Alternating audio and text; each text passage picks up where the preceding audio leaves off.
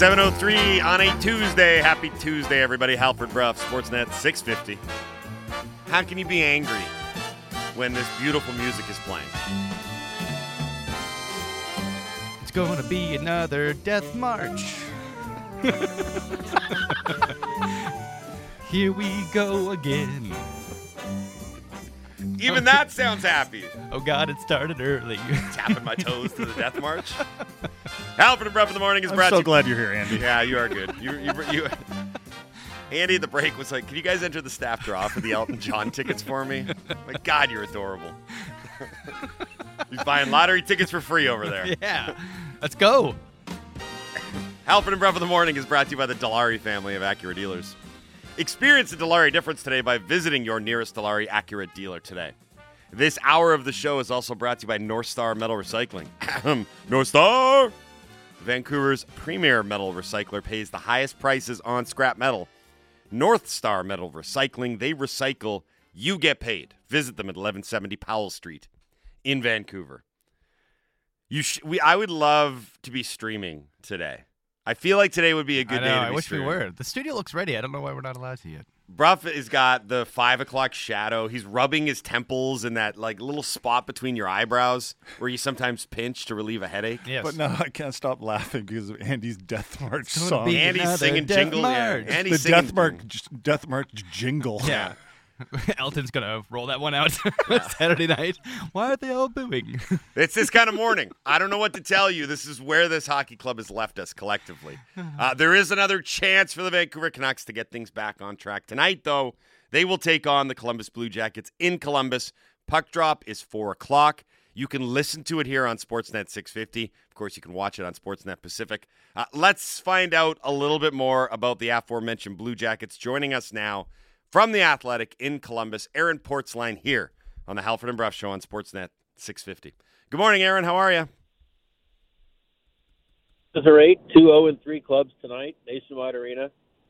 I'm not sure what's worse, losing 3 games by 3 goals or blowing multi-goal leads in each game. I was gonna say, Jason put this out on Twitter yesterday because the Canucks' next 2 opponents are Columbus, 0-3, and lost every game by at least 3 goals.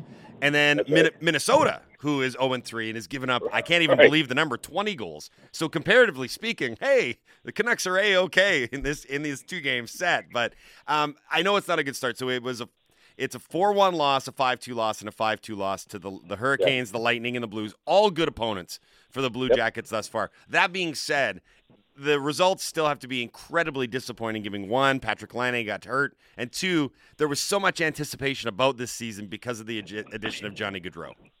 Yeah, and you know what? The loss to Laine is it's a blow to them on the ice. It's a psychological blow, too. That line was supposed to be so much fun, and it's like your favorite toy breaking on Christmas morning. You know, like they had one period together, and it looked like it was starting to come, and then he gets hurt. And so there's been sort of a shock, I think, response to that. You lose in Carolina, you lose in St. Louis. Those are both those franchises' home openers. You don't ever accept losing, but I think you understand it in those scenarios. The real kick in the groin for the Blue Jackets was the home opener. Obviously, the Lightning's a hell of a team. I don't need to tell anybody that. But to just be thoroughly outclassed. I mean, the scoring chances were like 33-11 in that game. It just wasn't even competitive. In the home opener, that's the one that really, really allows this to become, a worry. So they're in that weird spot that you get in where, you talk to one guy in the room yesterday, and it's everybody just needs to relax. And then the next guy says, everybody's got to tighten up and do their job better. And, the coach is saying one thing and the assistant coach is maybe thinking another. They're in a weird spot. They just need to win right now. And they're still so freaking young. That's the other part of this. So things tend to get bigger quicker, I think, with young teams. They would do well to stop the bleeding today. I was going to ask you about that youth, Cole Sillinger, Kent Johnson. Both of these guys are centers, and they're going to be a huge part of the team, hopefully, for the Blue Jackets going forward. But down the middle right now for the Jackets, Boone Jenner's a veteran player, has been around for a while. He's a good player. I don't know if he's a 1C though. Is that where you look at this Blue Jackets team and think, okay, well, they're not there yet, but they could be one day? Yeah, for sure. And you know, the guy so far this season that's been, I would say, a disappointment, a mild disappointment, is Jack Roslovic, who was just such a good player the last 2 months of last season when Jenner went down. And Roslovic has just a horrendous turnover. I think Seth Jarvis of Carolina called for the puck. I think Jack fell for it behind his own net, of all places, in the first game of the season. And you know what? He was in their top six, and now just 3 games in, he's been benched already for a couple of shifts. He's now down on the third line. That's a guy that really needs to be better for them, because there's a lot there that just never seems to consistently perform. That's been a challenge. You expect some ups and downs with Cole Sillinger, although he's remarkably consistent on both ends of the ice for a young player. And I think everyone agrees Boone Jenner is one hell of a hockey player, probably best suited as a second or third line center, or maybe a second line winger. But he is the best option they have in the middle right now. That's been the case for a couple of years, and so he remains in the middle of the ice. The captain is also a center. The similarities between the Blue Jackets and the Canucks right now, it's not just that they have no wins through 3 games. It's not that they have no points through those 3 games. They have also given up an identical number of goals, 14 goals allowed by each team through the first 3 games. We've talked at length about the reason why the Canucks have given up so many goals. What's the reason, or plural reasons, that Columbus has surrendered 14 through the first 3 games? Well, I got to say, the big stress point all summer, Gaudreau was the headline. The big effort all summer was to figure out a way to allow fewer goals. So they changed their system.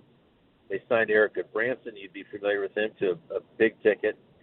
They hoped that their young players, Boqvist, Bean, Blankenburg, Peak, got bigger, stronger, and learned a lot from their first year. They pointed to all of these things as proof positive that they could be a better club defensively. And I should say, it's not just the defensemen. It's the play all over the roster in their own zone. They have been overwhelmed in each of these 3 games at some point. Against Carolina in the opener was the third period, where it was just a torrent of shots. Against Tampa, it was pretty much the entire game. And at St. Louis, whenever the game became mildly compelling, the Blues were able to push the pedal to the floor and just overwhelm Columbus in its own zone. That is, again, the problem. They spend way too much time in their own zone. And you look at, like, Werenski and Boqvist, they tried for that to be a defensive pair. That can only be a defensive pair if they're not defending all the time. And there's just been too much of that. The puck, a couple of goals got kicked into the net by Blue Jackets players. You can lament that as bad luck. But when the puck is in front of your goal mouth the entire game, that's the kind of bad stuff that happens. And they have to get more smooth and more predictable, more consistent at getting the puck out of their own zone and not just getting overwhelmed back there. What was the thinking in giving Eric Gudbranson a 4-year, $16 million contract? It certainly raised some eyebrows in Vancouver when that was announced. Yeah, well, I think, first of all, they saw how he played in Calgary last year and felt like they could recreate that role for him here.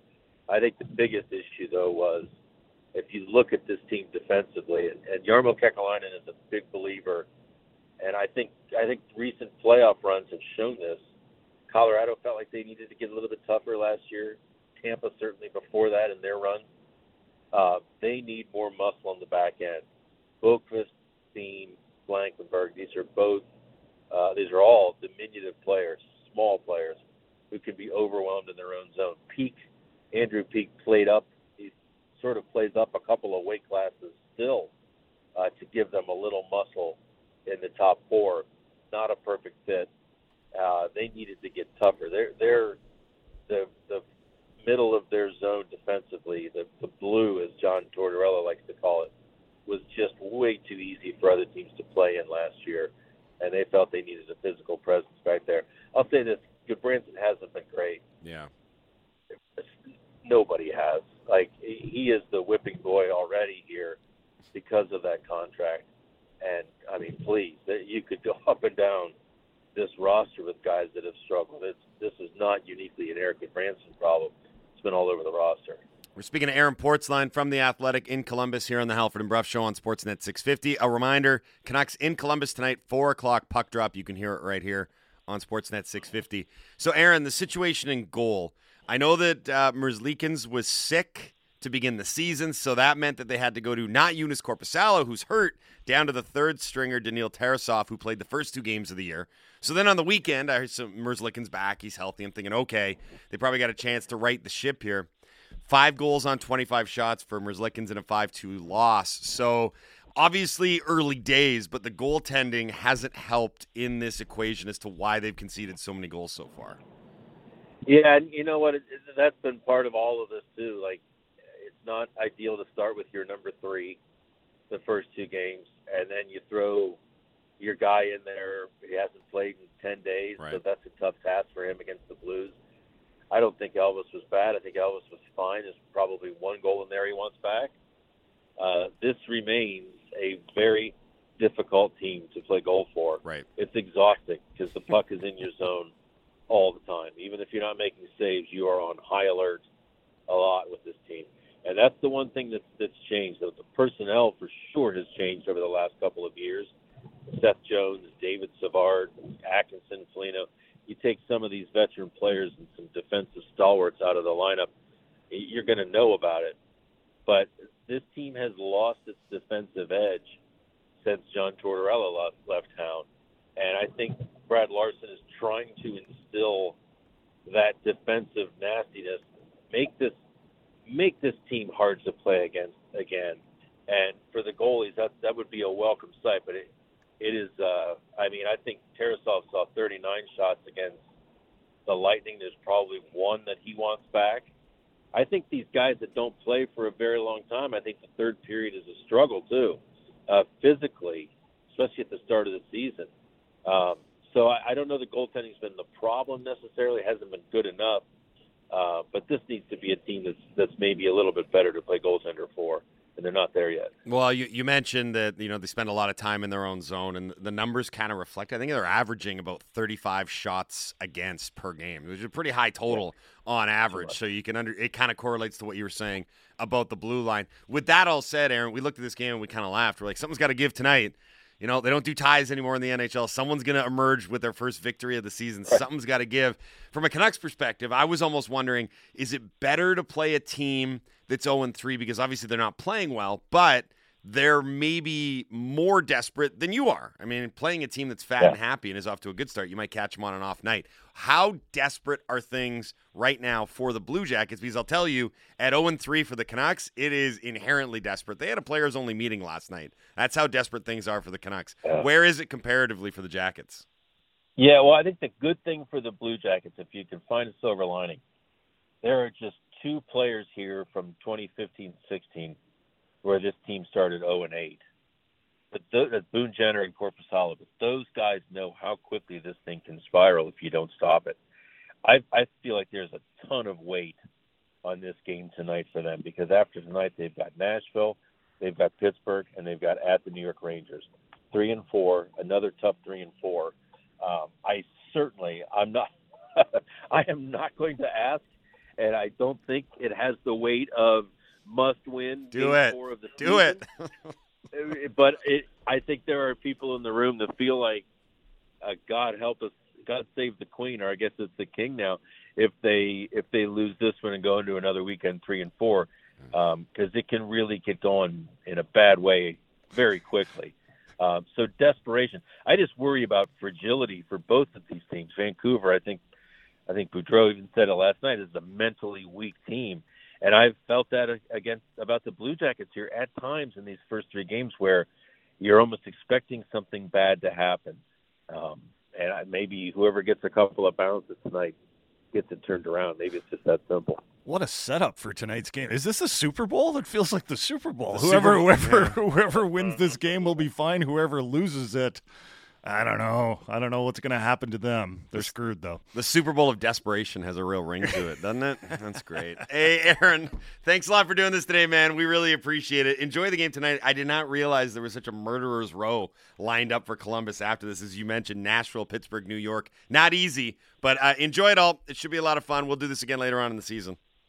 All right, guys. Thanks for having me. Yeah, thanks for coming on. We appreciate it. Aaron Portzline from The Athletic in Columbus. He's really good as far as beat writers go. I don't think there's anyone that – but there's beat writers that cover the team and then present it in a very newsy fashion. I feel like he always really understands exactly what's either right or wrong with a team. Like his assessments are very concise and very accurate. And I mean, he put it out there. He's like, look, you look at the construction of this blue line as we move on to another blue line of a struggling team that can't keep pucks out of its net. And it was kind of the same thing that I was saying. It's like, you can only really be as successful as the parts that you're handed as a head coach. And what Brad Larson is trying to do in Columbus, I did a little bit of reading on this last night, was he's trying to instill a mindset and a philosophy and an approach that maybe the guys that he have can't execute. He wants they're very small on their blue line to begin with. The guy that's drawing, what's his name, Blankenberg, that's drawing in for tonight. I saw that on the Twitter yesterday. He's like 5'9". He's one of those undersized U.S. college defensemen, right? So they wanted to make them be a little bit more robust in their own end, maybe a little bit more physical, and maybe not have play cave in on them as often as they do. They give up a lot of offensive zone time. They give up a lot of shots. The way they went about it was, who's the defenseman on the market currently that's big and tough and physical and can clear the front of the net? And their answer was Eric Gudbranson. Right. Through 3 games, as Aaron said, he's already the whipping boy of the team. They're getting caved in, as you would expect, because Eric Gudbranson should never be the solution to the problem, how do we fix our defense? He shouldn't. He should be how do we complement our defense? He's a bottom pairing guy. Not how do we fundamentally alter the way our blue line plays. So there's that part of it. The rest of it is that simply going out and getting an offense or a big physical defensive presence didn't change the other guys already on your blue line. Like Boquist is still small. Blankenberg is still small. All these guys were still small. So like Gudbranson's still slow. Gudbranson didn't make them any bigger. Yeah. Gudbranson's big on his own. That's what he does. So it's going to be really interesting tonight. Now with that setup, can the Canucks take advantage of a very clear weakness with this team? Like if the Canucks don't have extended zone time or a decided advantage in shots on target, then you know they're really, really playing bad hockey. The Canucks are going to face 2 winless teams to end this road trip. Tonight feels like the one where they've got the best chance to win the game, because I know Minnesota is struggling right now. I know they're 0-3 as well. But I think Minnesota is just a better team than Columbus. They're going to have 2 days off. So they lost to Colorado last night, 6-3. It's the Wild you're talking about, right? This is Minnesota I'm talking about. The Canucks will play Minnesota on Thursday. So they're going to have today and tomorrow off to practice or get some rest, pull themselves together to prepare for the Vancouver Canucks, right? The Canucks, meanwhile, have to go to Columbus, play tonight, travel. Yep. You know, they're probably not going to be able to practice before the Minnesota game. They'll probably have a morning skate, and then they got to play a Wild team that is going to play with desperation, with anger and frustration. Dean Evison did say, I was listening to the audio to see if he said anything good because they've given up 20 goals. He did say, he's like, I want these guys to get the hell away from hockey today. That meaning today. So they're not doing anything today. Right. They're going to go like ride the roller coaster, go to the mall, just no hockey. But then Wednesday they'll practice and they'll sit there and go, okay, guys, this is a massive game for us. Must and unfortunately, the Canucks are going to face a team that, you know, maybe sometimes a team like the Canucks will sneak into an opponent's building, and that opponent will be like, it's the Canucks, whatever. Like, you know, we'll be fine. But that'll be different against the Wild. So tonight's game against Columbus, man, this is the one. Now that you've said that, should we acknowledge the fact that tonight against Columbus being the one, it might also be a Spencer Martin game? Yeah, I think it should be. Yeah, I think that's probably a good time to bring that up. Yeah. You have to play him tonight, don't you? Or do you let him play against Minnesota? I can't No, imagine. they play him tonight. You got to play Spencer Martin. First of all, Thatcher Demko hasn't even been that great. I'm not blaming him for anything, but he hasn't been great. He doesn't look particularly sharp. Laddie, you're the expert. What would you do, Laddie? I think it's high time for a Spencer Martin game for sure. Totally. That's the first time that sentence has ever been uttered. That's amazing. You want to work in your backup pretty early on usually. Mm-hmm. Sometimes teams like to split the first 2 games, but it's obviously been a little different for the Canucks at the start. I think Demko just hasn't been good enough that you'd play him in a desperate situation. And this is a desperate situation for the Canucks. Make no mistake. It is a stinky cologne. This game is a stinky cologne. There is a difference between, if the Canucks win in Columbus and Minnesota and then they get their home opener on Saturday, 2-3, I mean, we said before this road trip, 2-3 would be fine. Now, we didn't imagine it playing out like it did, but if they can win in Columbus and Minnesota, and I realize those are big ifs, then everything calms down a little bit. If they only lose one of these games, there's still panic. If they lose tonight, then they go 0-4. If they win in Minnesota, the road trip isn't salvaged. If they win tonight and lose in Minnesota, that's still 1-4 heading back to home. It's a bad situation there. I'll throw a hypothetical out to you as we go to break here. What happens if the Canucks blow another lead tonight? Honestly, how despondent would everybody be? I don't want to do doomsday scenarios here, but if the one commonality that they've had in every single game is that every single one of those games has been not just winnable, but clearly winnable. Multi-goal leads. Mm-hmm. To the point where if you even give up one bad goal, you're like, you know what? We're still good. We got a cushion. Or 2 goals and get a point. Anything. Really, anything. That's the thing. Minnesota is 0-3 and has given up a bag load of goals, but they've never led in a game. Washington scored 4 straight times in the 3rd period yesterday. Yeah, it just all caves in. At the very least, the content would be amazing. So there'd be that. I'm tired. I'm tired of good content. This is terrible for the Canucks. But the content is amazing. Yes. I don't know. You're new to the show at this station, right? We did a lot of this last year. I was actually impressed with myself that I found the frustration early this morning. Mm-hmm. Just because if you feel like you've been doing this now. Yeah. Because that one texter told you to get a stick out of your, We know. That fired you up. But otherwise. That fired me up. Otherwise, you were kind of like, God. Exasperation, I would say, is probably a fair way of putting it. You're not in, I don't care mode. Right. But you're just kind of I'm frustrated about constantly being frustrated. Mm-hmm. And that's a legitimate thing to think and feel about the team right now. Because, again, there's one thing to have been totally outplayed in 3 games where you just kind of wave a white flag and you're like, we're not good enough. That's not the case. It's hey, man, come on. Good teams protect leads. But that's not what I said. I said they did enough to win a game in certain instances, and they did. They got out to leads. All you have to do is then protect the lead. That's what a good team does. Yeah, but protecting the lead, that's a big test for a lot of teams. Arizona is designed to be bad, is what I'm saying. That's a team that when they go out and they win, everyone should celebrate because they're not supposed to do that, right? Again, I don't think of the 3 teams that they've played, I don't think Philly is great. I doubt they're a playoff team. I don't think Washington was great.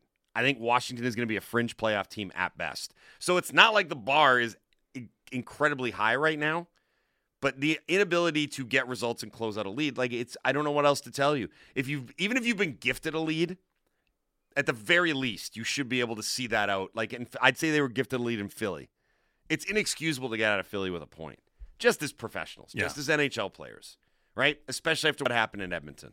But it didn't. So coming up, I want to get back into the elephant in the room and the doomsday scenario stuff is what happens if this thing really goes off the rails. I am looking at a piece right now from 2018 in The Athletic talking about how Jim Rutherford was lining up and ready to make a trade in Pittsburgh after the Penguins had lost 5 games in a row. And the Canucks have lost 3, and there's 2 games left on this road trip. I'm just putting it all together in my mind grapes right now. But honestly, I want to talk about this because, frustration level is high. The players have had their players-only meeting. The steps are happening where you're seeing a team that is maybe teetering on the verge. We don't know yet, but we'll discuss it on the other side of the Halford and Bruff Show on Sportsnet 650. Time now for Sportsnet 650 traffic from the City News 1130 Air Patrol.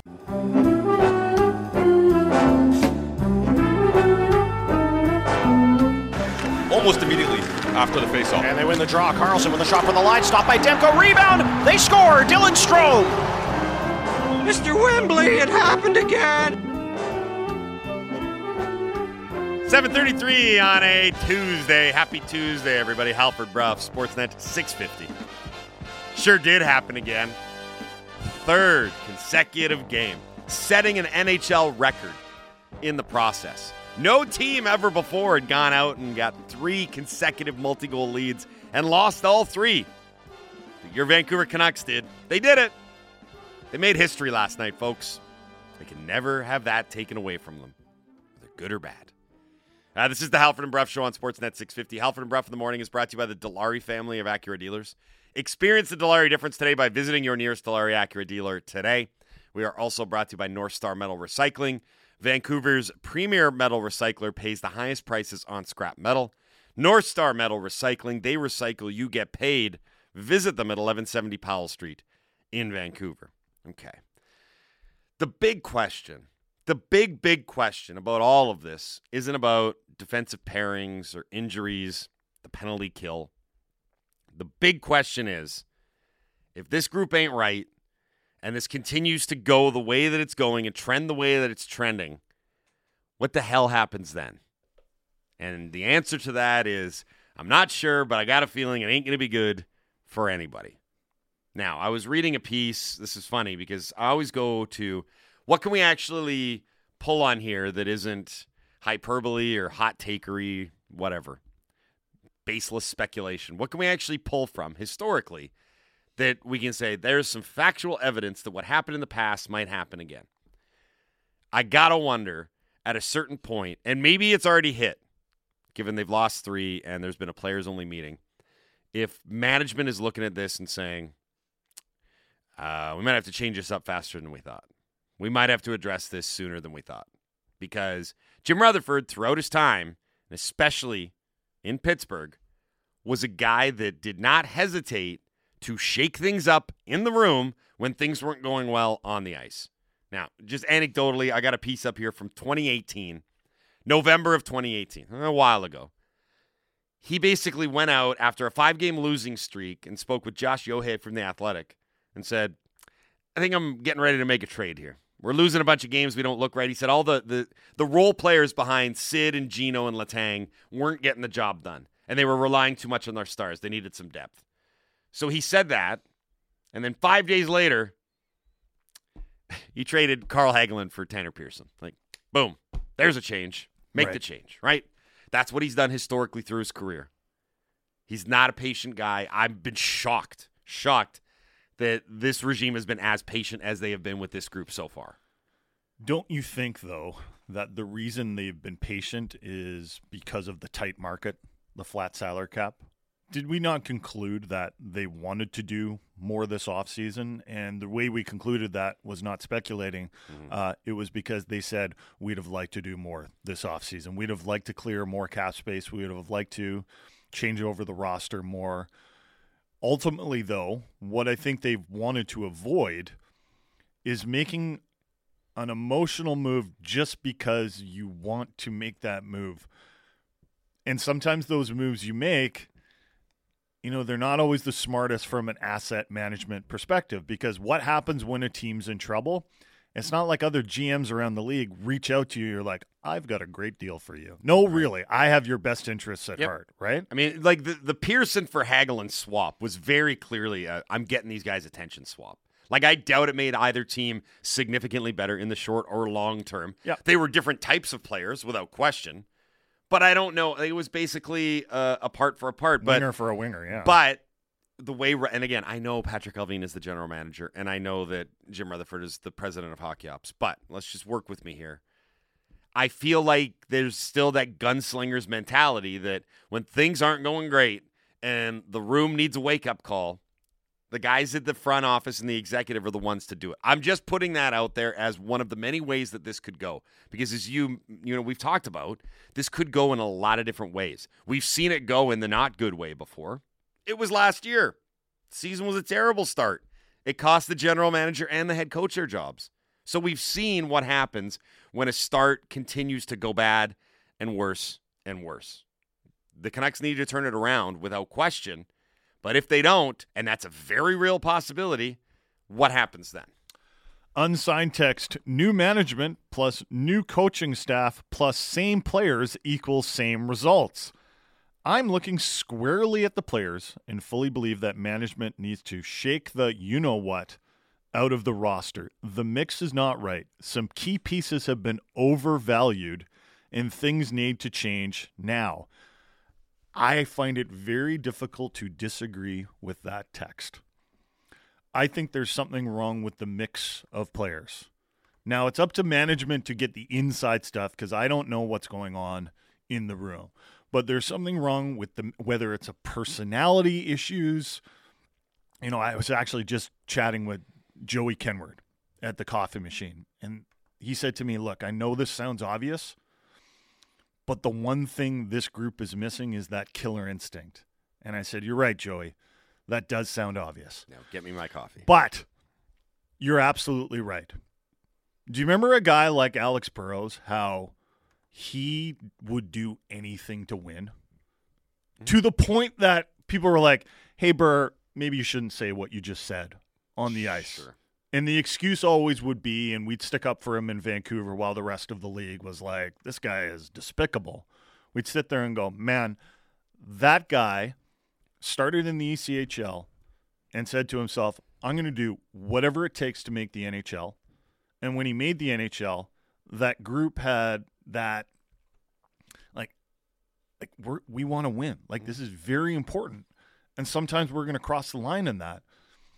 I don't see enough of that with this Canucks group. Burrows, I remember talking to Dave Tomlinson, who's now the color man for the Seattle Kraken, and he said one of the things that you always respected and admired about Burrows as a teammate is that he was always willing to drag guys into the fight, even when it was one of those nights, like a Tuesday night in Columbus, where no one cared. Different tonight, of course. Because he's wired that way. He's that's just so competitive. Right, and he's a line stepper. Habitually. There's no question. Some of the stuff that Burrows did was, in retrospect, was way over the top. We knew it was over the top at the time, but you always fell back on but he's our guy. Mm-hmm. So we got his back. But there's a lot of guys like that in the NHL. Right. Or that have been over the years, right? And you do need that component, especially in the tough times, especially at times when things are down. Now, it's an interesting role to play because you have to have the presence and really, for lack of a better term, clout amongst your teammates.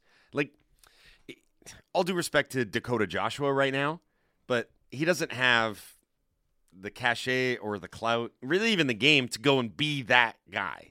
I don't think. No. Right? No. It takes a certain player to do it. And those things are built up over time. Yeah. You have to be beloved by your teammates. You have to be respected by your teammates, and you have to be willing to do a lot of stuff that, quite frankly, a lot of guys in the NHL aren't willing to do, right? And you have to work hard yourselves. Yeah. Yeah. So it's not an easy fix. It's not an easy find. You can't just point at Curtis Lazar and be like, you, do Burrows stuff, get us into this game tonight. You have to earn that role. Yes. And it's not easy to earn. Mm-hmm. And sometimes a little adversity along the way helps you get there because you play with a chip on your shoulder. You've got that edge where it's like, this could be taken away any day from me, and I'm back playing ball hockey. But that's another component of what the Canucks could use right now, for sure, because I think that they are floundering a bit mentally. And again, I want to just a bit. Andy mentioned this earlier. He said in the break, did we really mention enough the players only meeting? And I said, well, we mentioned it. But well, after 3 games, it's a little bit like, oh, okay. Well, having done this gig for a while, and when we worked at NBC, you would always kind of see on the horizon when a coach was going to get fired. I'm not saying Boudreau's getting fired. Just throwing that out there right now for the people that can't listen, Sam and Lake Cowichan. But anytime that a coach would get fired, you would see this long lead up of very formulaic playbook stuff. One was there would always be a closed-door players-only meeting. That always happened, right? It's on the boys in the room. It's not on me. It's on those guys in there. That's why they're having a meeting. The next one is the public vote of confidence from the general manager. That's almost the kiss of death. Somewhere in between, there's the coach freaking out at practice, but that hasn't happened yet, and it kind of tends to happen less and less because of its effectiveness. But there's only a certain amount of things on the warning sign chart that happen before a big decision has to be made. Just saying. This is another elephant in the room question that I've seen actually being asked a lot. So maybe it's not the elephant in the room. Maybe it's just out there. Okay. Unsigned text. It starts out, "I'm serious. Please answer this." It sounds like a hostage negotiation. Hostage negotiation.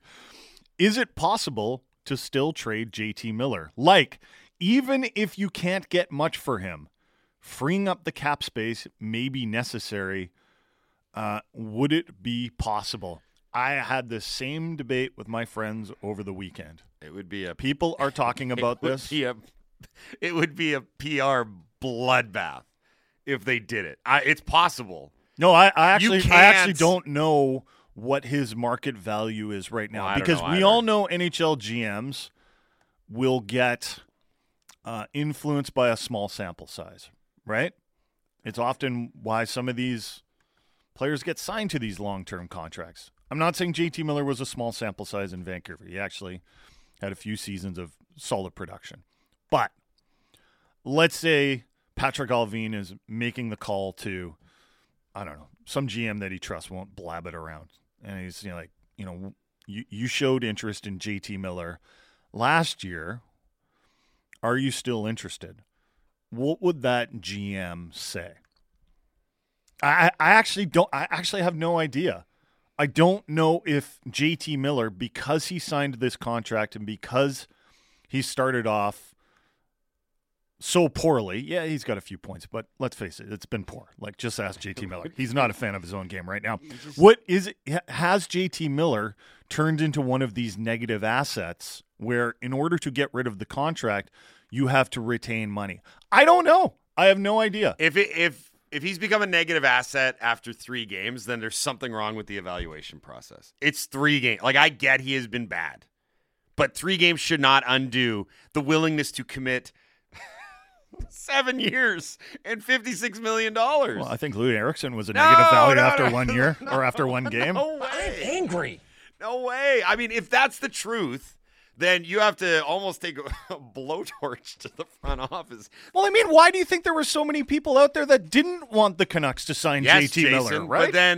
But that's the body of work, not 3 games. If you had questions about his overall game prior to what do you think JT Miller is worth on the open market right now? I have no idea. Do you think the Canucks would have to retain? If they would have to retain and they wouldn't get much, he's a negative value asset. All I'm saying is it's a ridiculous conversation to have because there's 0 chance that he's getting dealt. Zero chance? Yes, by the Canucks. I will. We can do one of those side bets if you want, and we can put the winner. Oh, I'm not taking. I would just disagree with the 0 chance. There's 0 chance. Okay. You know why? There's 0 chance because no one's going to take him on. They're not going to move him. Bottom line, there's no one would take him on. So you're admitting someone that. would, but someone would if you offered a great sweetheart deal. If you were so motivated to move him, but they just gave him put him on waivers. Yeah, you don't have a no move. Not yet. Okay, but doesn't kick in yet. Do you understand how ridiculous that would look? I'm just going back and looking at the press release when he was signed, and I'm looking. Do you remember how emotional Miller got when he signed the extension? I'm not disagreeing with anything you're saying right now. I know you're not, but I'm just saying I'm trying to give you an idea of how crazy it would look from a league-wide perspective. You're like the guy the said, Canucks look crazy. Newsflash. Miller, could you imagine what the response would be from him? Like, he said, I'm laying down roots here. I'm signed here for 7 years. I never thought I'd be able to get this kind of financial reward. Like, it's crazy. And this happens in the league. It does. Hey, Vegas made it was a cottage industry of signing guys to extensions, being like, "Welcome to Vegas, we love you. By the way, you're traded a year later." Like that. I mean, that was a thing. There's no. But sometimes when you change course in the NHL, you can sell it as, "Hey, we're just aggressively changing course here." So yeah, you just say "Yeah, we were wrong.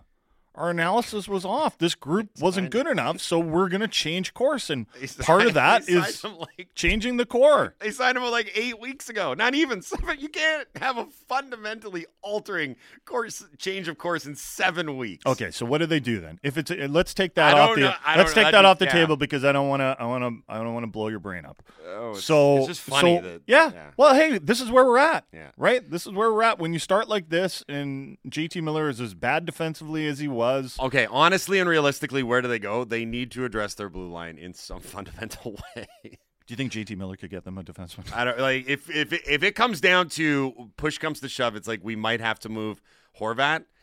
You might have to at this point and try and get some semblance of a blue liner in there, because that is, I mean, of all the issues that they've got, You think that's their biggest? Their biggest concern right now. No. Overall, big picture, what do you think their biggest issue is? Because you could just their say biggest issue is their defense. Okay, so you're going to vote for their defense. Yes. I might vote for their defense, but I might also vote for the core group, for lack of a better way of saying it, not being winners. Okay. Yeah. I mean, put it on the list, right? I mean, I'm not saying that defense is like a clear-cut runaway number one, but for me, if I'm looking at the this mix team, of the entire team, I don't think has enough. I guess two-way ability almost just sounds like kind of. But Drancer came on once and he said, and I asked him to explain this. He said, because it sounded like a very anti-Drance thing to say. Okay. He said, I don't know if the Canucks have enough, quote unquote, players that you win with. And I said, that sounds very subjective to me. Mm-hmm. And he was like, yeah, it kind of is. But like, players that you win with are guys that don't panic when you've got the lead, that aren't mentally fragile, that do have that killer instinct. The type of guys that if you're trailing, they're not going to quit. They stay in the fight. They're mentally strong. They're smart hockey players. They manage the puck. They stay on the right side of the puck. Those are the guys you win with, right? And I don't know if the Canucks have that. They have enough of that. I would agree with that. Then the question I would pose back is, are Riley Stillman, Noel Juleson, Kyle Burrows, and Luke Schenn guys that you can win with? Because those guys were all playing significant minutes last night, except for Juleson, who still got up around 11. Juleson was terrible. Right. And he was put in a really tough position. But you should not be you shouldn't even be anywhere near third game of the season, Noel Juleson's in the lineup if you're a playoff team. That would be my humble opinion. I mean, they've had some bad injuries, right? They've lost they've lost Tyler Myers, but Travis Dermott. Yeah, you know. But that's fine on a good team.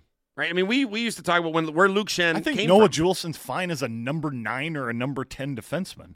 Maybe. The problem with the Canucks have is, the guys, and I'm actually, Quinn Hughes wasn't very good last night. But it's the guys after, Kyle Burrows played 24 minutes, right? Kyle Burrows, that's crazy. Kyle Burrows is a quad A defenseman. There's nothing wrong with the guy. He's good. He tries hard. But he's been with other NHL organizations that have had some success, and he's been on the outside looking in more often than not. So if I'm saying, how do they maybe fix this? Maybe.